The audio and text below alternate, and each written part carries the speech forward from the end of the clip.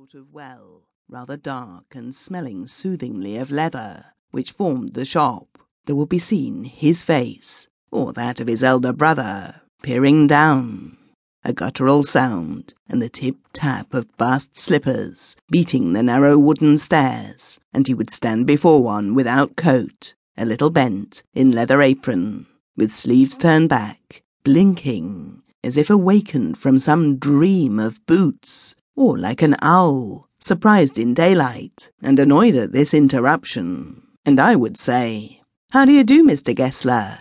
Could you make me a pair of Russia leather boots?" Without a word he would leave me, retiring whence he came, or into the other portion of the shop, and I would continue to rest on the wooden chair, inhaling the incense of his trade. Soon he would come back holding in his thin veined hands a piece of gold-brown leather. With eyes fixed on it, he would remark, "What a beautiful piece!" When I too had admired it, he would speak again. "When do you want them?"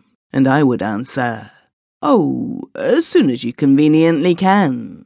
And he would say, "Tomorrow fortnight," or if he were his elder brother, "I will ask my brother." Then I would murmur, "Thank you. Good morning, Mr. Gessler." "Good morning," he would reply, still looking at the leather in his hand, and as I moved to the door, I would hear the tip-tap of his bast slippers, restoring him up the stairs to his dream of boots. But if it were some new kind of footgear that he had not yet made me, then indeed he would observe ceremony, divesting me of my boot and holding it long in his hand, looking at it with eyes at once critical and loving, as if recalling the glow in which he had created it, and rebuking the way in which one had disorganized this masterpiece. Then, placing my foot on a piece of paper, he would 2 or 3 times tickle the outer edges with a pencil, and pass his nervous fingers over my toes, feeling himself into the heart of my requirements.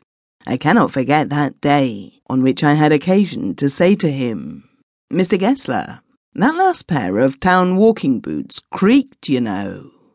He looked at me for a time without replying, as if expecting me to withdraw or qualify the statement, and then said, "It shouldn't have creaked." "It did, I'm afraid." "You got 'em wet before they found themselves."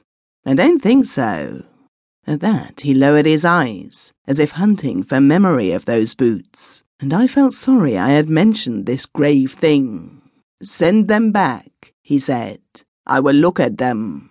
A feeling of compassion for my creaking boots surged up in me. So well could I imagine the sorrowful long curiosity of regard which he would bend on them. "Some boots," he said slowly, "are bad from birth. I can do nothing with them. I take them off your bill." Once only, I went absent-mindedly into his shop in a pair of boots bought in an emergency at some large firm's. He took my order without showing me any leather, and I could feel his eyes penetrating the inferior integument of my foot. At last he said, "Those are not my boots." The tone was not one of anger, nor of sorrow, not even of contempt, but there was in it something quiet that froze the blood. He put his hand down and pressed a finger on the place where the left boot, endeavouring to be fashionable, was not quite comfortable. "It hurts you there," he said.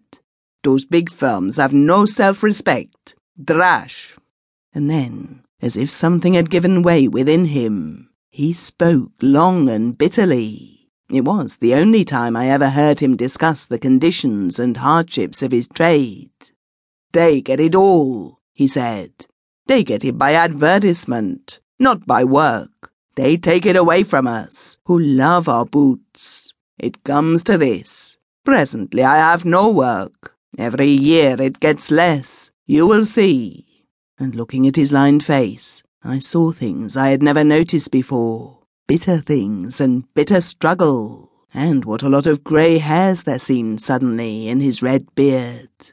As best I could, I explained the circumstances of the purchase of those ill-omened boots, but his face and voice made so deep an impression